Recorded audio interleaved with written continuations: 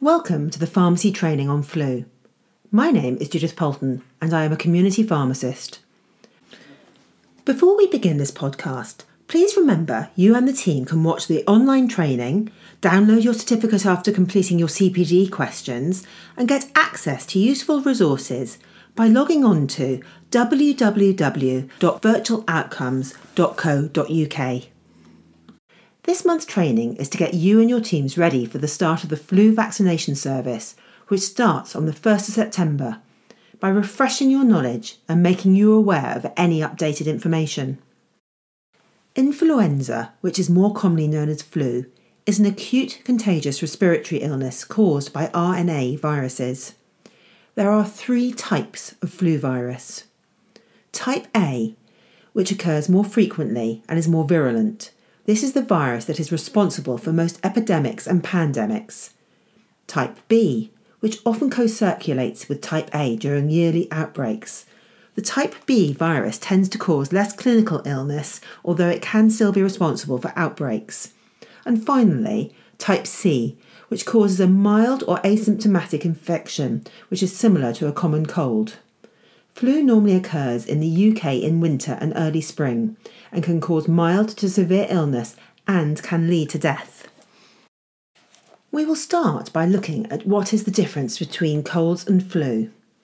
Flu usually starts quite suddenly, normally 2 to 3 days after exposure to the virus, and people who have it normally feel some or all of these symptoms. The common symptoms of flu include sudden fever, a temperature of 38 degrees or above, sore throat, headache, weakness and fatigue, muscle weakness, that is, the body aches. They feel generally unwell, there's a loss of appetite, they may have diarrhea or stomach pain, they may have nausea or they may be being sick, insomnia and a cough. Children might also appear less active and get a pain in their ear. People with flu should be advised to drink plenty of fluids, take paracetamol or ibuprofen, remember to check which one is appropriate for the individual patient, to relieve the symptoms, and to stay off work or school until the worst of the symptoms have been resolved, which is normally about a week. Also take the opportunity to remind them that flu is very infectious and can easily spread to other people. If a person has flu, they are more likely to give it to others in the first 5 days. Flu is spread by germs from coughs and sneezes, and these can live on hands and surfaces for 24 hours. To reduce the risk of spreading it, people need to wash their hands often with warm water and soap, use tissues to trap germs when they sneeze or cough, and bin used tissues as quickly as possible. Most people who will get flu will recover in a few days to less than 2 weeks.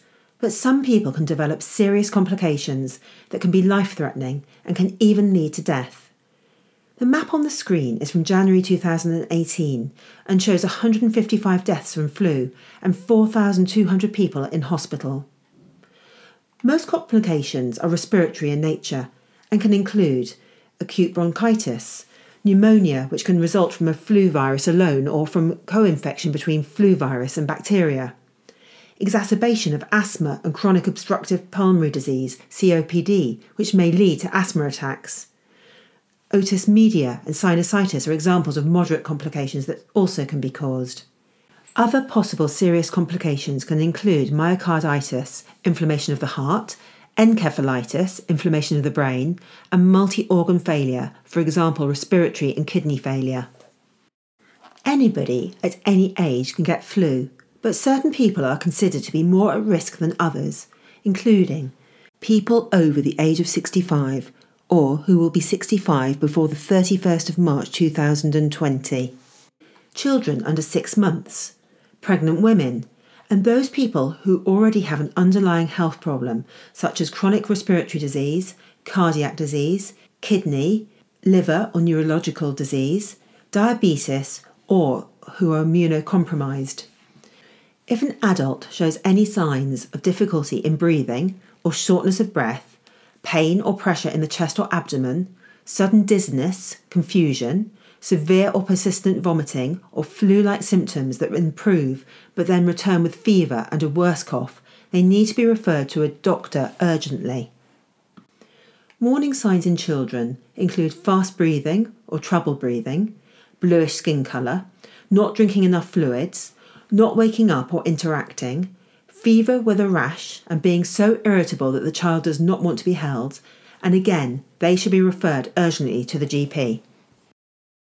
The National Flu Immunisation Programme runs each year primarily from September through to January, aiming to vaccinate all patients who are at higher risk of developing more serious complications as a result of being infected by the virus.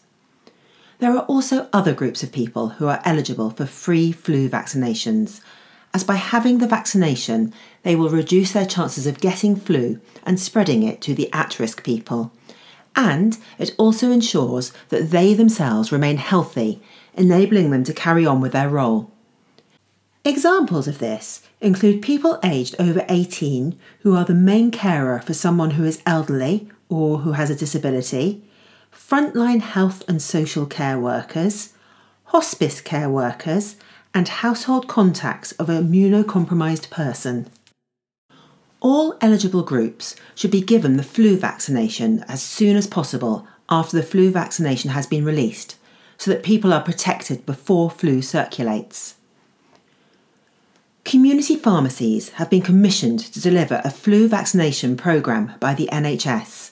It aims to sustain and maximise the uptake of flu vaccine in the at-risk groups by building the capacity of community pharmacies as an alternative to general practice, and to provide more opportunities and improve convenience for eligible patients to access flu vaccinations.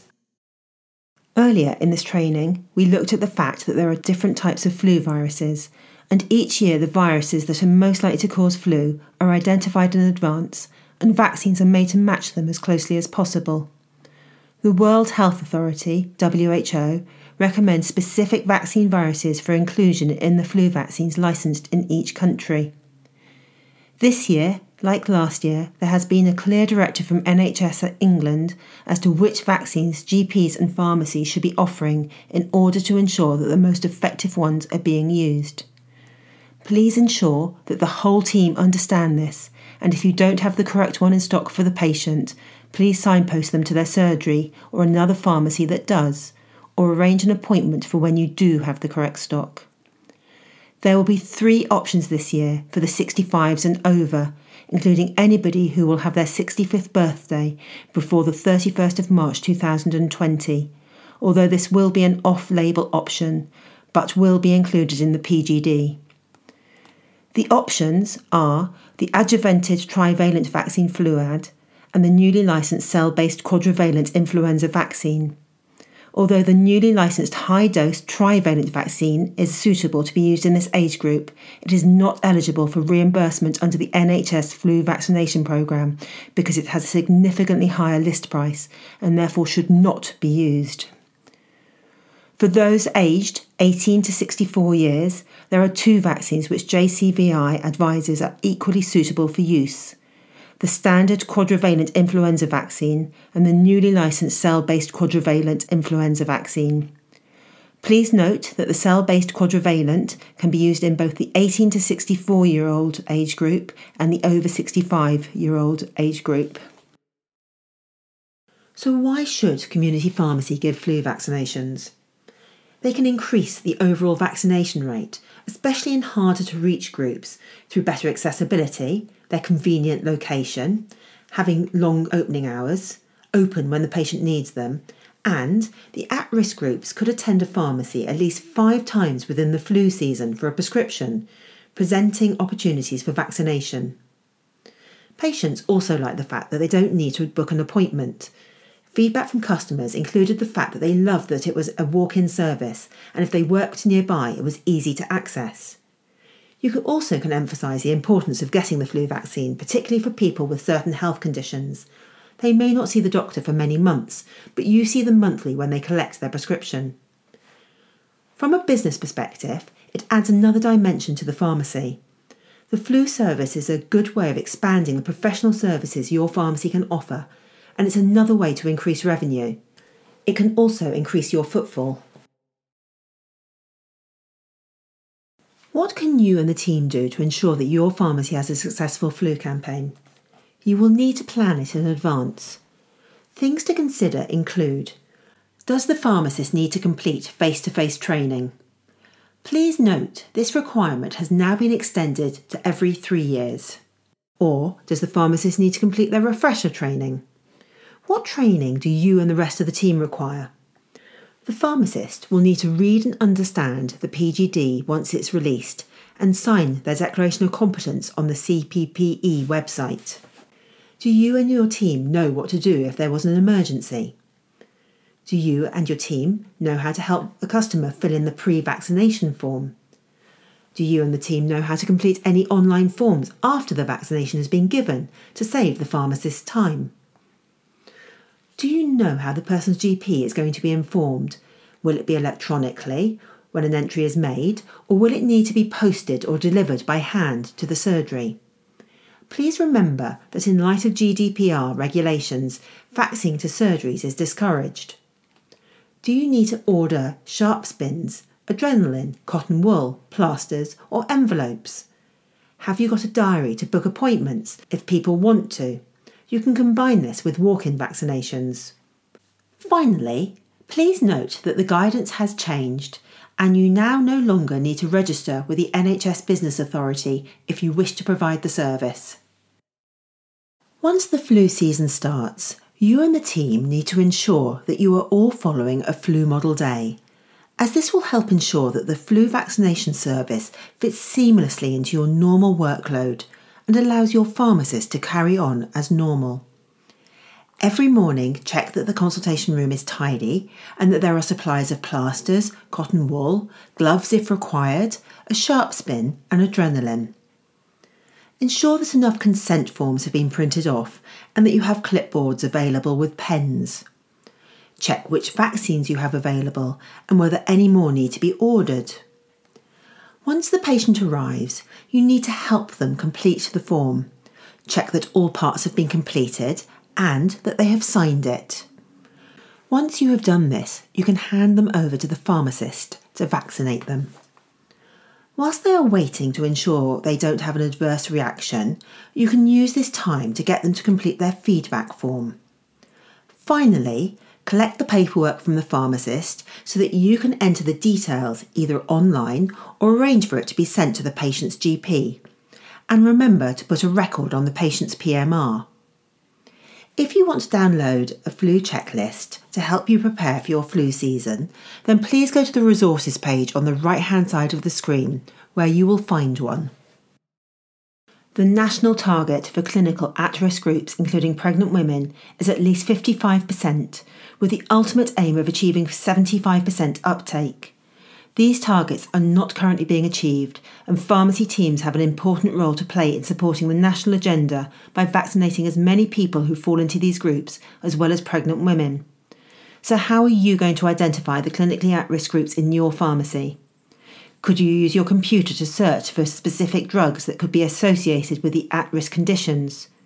Could you put a flag on those people so when they come in, the team can talk to them about booking an appointment for a flu vaccination and the importance of having one?